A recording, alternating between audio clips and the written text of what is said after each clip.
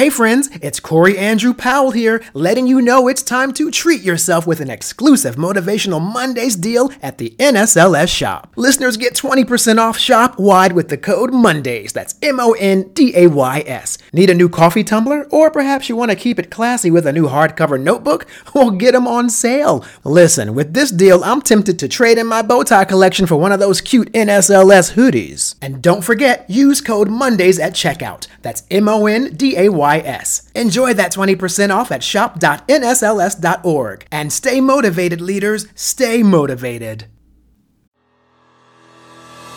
In this Part 2 episode of Motivational Mondays, I'm joined by inspirational speaker and best-selling author Jennifer Kauffman, whose personal story is one of tenacity, optimism, and forgiveness as a survivor of the Boston Marathon bombing.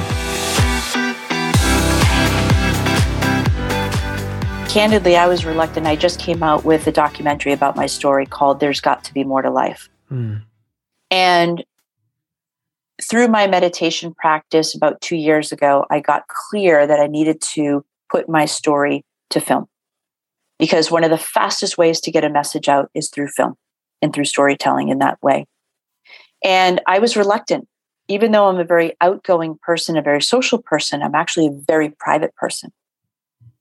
And so through the making of this documentary, I reveal, it's the irony is that, here I am healing from a terrorist attack. And over time, I realized I had to heal the terrorist within me. Yes, I wanted to ask you about that. Thank you for bringing that up because I read that in your notes and I was so curious what that means. So please, yes, share what you mean by you had to rectify the terrorist in you. So it's really your inner critic, but for me, that inner critic became the terrorist. And here's what happened. I was in a support group meeting. A group of survivors used to meet on a weekly basis in one of the hospitals in Boston. Now, I'm born and raised in Boston. Now, if you've ever been to Boston or if you've ever driven in Boston, yeah, it's not a pleasant place to drive unless you've grown up in it. And so we cut people off, we beep, that's just kind of what we do. I'm in New York, so we have a similar thing. You totally have a similar thing. Yeah. So it's just how it is, right? So, and you don't think anything of it. And so this particular night, I left a survivor group meeting and I was on my way home. And this truck came out and cut in front of me. And it was as if somebody ignited a match and I just lit up. I literally just like swelled up with rage and I'm laying on the horn and I have every profanity in the book and I am now road rage. I'm literally driving like a crazy person in downtown Boston trying to catch up to this person. Fortunately, this person made the light and I didn't. So the light became red and if I had gone through it, I would have gotten in an accident. And thankfully I had the wherewithal to stop. When I stopped, I was literally in a state of shock for a second. And I was like, who is this person? I started sobbing. If I had caught up to that car, I was so outraged. I don't know what I could have done, to be candid. And that is when I started to understand that my inner critic was no longer an inner critic. That inner person was a terrorist. And if I acted on my rage, I'd be no different than the two young men that I had at that stage despised and wished they were dead. A lot of us have, had experiences as children that we, never should have really seen and had these experiences. And so, as a result, for me, it was never good enough. I was never good enough. And so my inner critic was like, even though I would achieve, really great things and have some successes in my life, it was never enough. And I was just like, I was always seeking more. And that more was always outside of myself. Right. And I would reach these really great things and I'd have a momentary, bit of happiness, but it would dissolve. And then I'm like, seriously? Like I worked so hard to get to this place, but I wasn't fulfilled. And I wasn't fulfilled because I really was disconnected from myself. Here's the thing. And so this is another gift that the bombings brought to me. I had to learn to become my very best friend. I had to learn to be my own cheerleader rather than my own person who's, cutting me down and looking in the mirror going, who's this? And you're just not good enough. And you got to try harder. Like it was that kind of inner mentality. I didn't do it outwardly to people. It was all inside. And then when this experience happened, it just took it to the next level. Yeah. And so it's like learning to fall in love with ourselves, even the parts of ourselves where we made mistakes and we hurt other people. I think the vast majority of us don't intend to hurt another human being, and yet we do. I know I do it from time to time, not intentionally. It just happens. Yeah, part of the human experience. And I want to believe too that we don't do it intentionally, but there's so many of us on this planet. Clearly, we're going to have some interactions, and not all of them are going to be pleasant, and it can be unintentional. I love that you discuss how we can be our own worst critic of ourselves.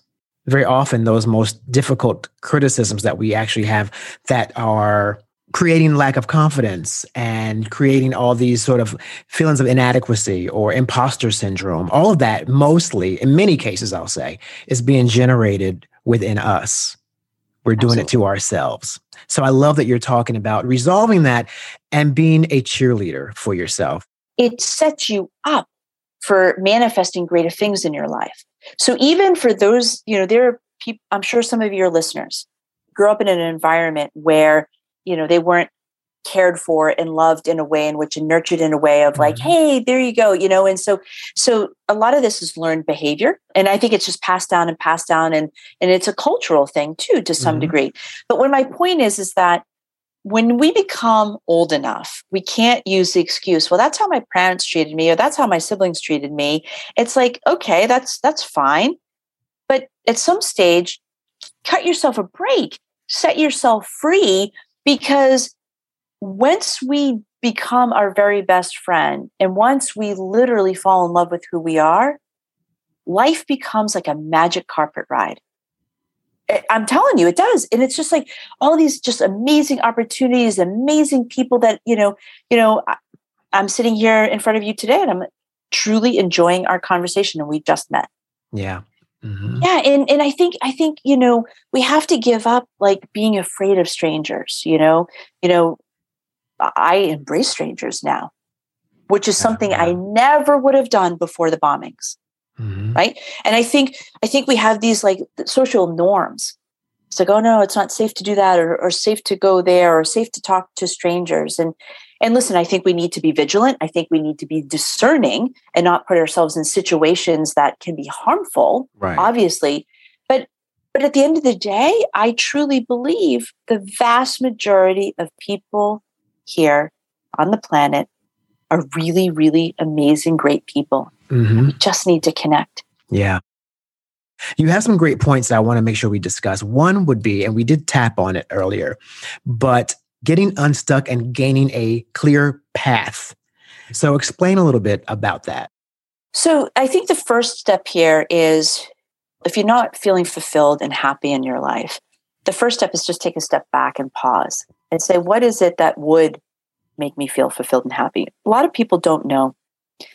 The easiest way to get there, I have found, because frankly, I used to not know. But it was easier for me to go, what is in my life that's not serving me at this moment? And start to look at that and start to take steps to resolve that candidly. Right. And when you do that, something opens up. It's actually quite a magical experience, but it's kind of like clearing out the clutter, if you will, to be able to see, or to have space to be like, to start to go, oh, I might want to do this, or I might want to move here, or I might want to date this person, right? So sometimes it's easier to start where we don't want to be and what's not working, and starting to take steps to rise above that, if you will.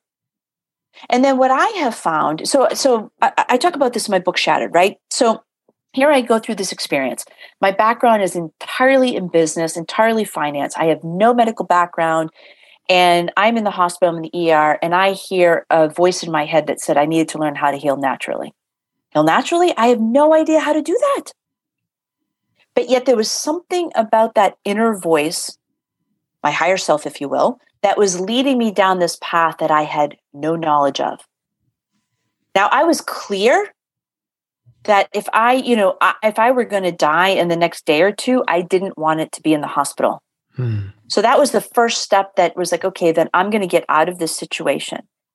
And then what happened next is once you take that first step, even though you have no idea, even though you don't know how it's going to show up, what happens is the universe conspires in your favor and the right circumstances or the right people start to show up. Not all at once. It's just in that moment. And then if you lean in and if it feels right, then take that step forward and then take the next step forward. And then next thing you know, it's like being a kid again. It's like being curious. Like every day is different. You don't know how it's going to unfold. But a lot of us, have all this structure and all this stuff, but we're not happy. We're not fulfilled. When we can let some of that stuff go and give ourselves space just to be, something magical unfolds. And I think that pairs perfectly with what I think is one of the most resonating points that you discuss, which is love it or leave it, letting go of everything that no longer serves you. So it's like the other side of that coin. And I love this one because I think that also, not to sound callous, but I think that also pertains to people, relationships. Absolutely, right? it does. I mean, especially. Absolutely. Right? Get rid of those if they're not working anymore. And we tend to hold on to that stuff. So talk a little bit about that point. I think that is such a healthy thing. But the key here is to do it from a loving place. Is just to be able to make peace with those individuals that just don't resonate with you anymore. And to me, it's a sign of your own growth, right? Is that, and I'm going to liken it to a band. So say you're musically inclined, and you're just starting out and you join a band, right? And you're kind of new at it. Well, the band doesn't necessarily sound great. It takes time to practice and then they start to harmonize and they get better over time. Well, if somebody in the band continues to perfect their talent, at some stage, if the rest of the band members are not doing something similar, at some stage, that person is likely going to move on to the next opportunity. And it's no different in relationships with people, is that it's not right or wrong or good or bad. It just is. And you know what? My mom always said to me, leave people better off than when you found them.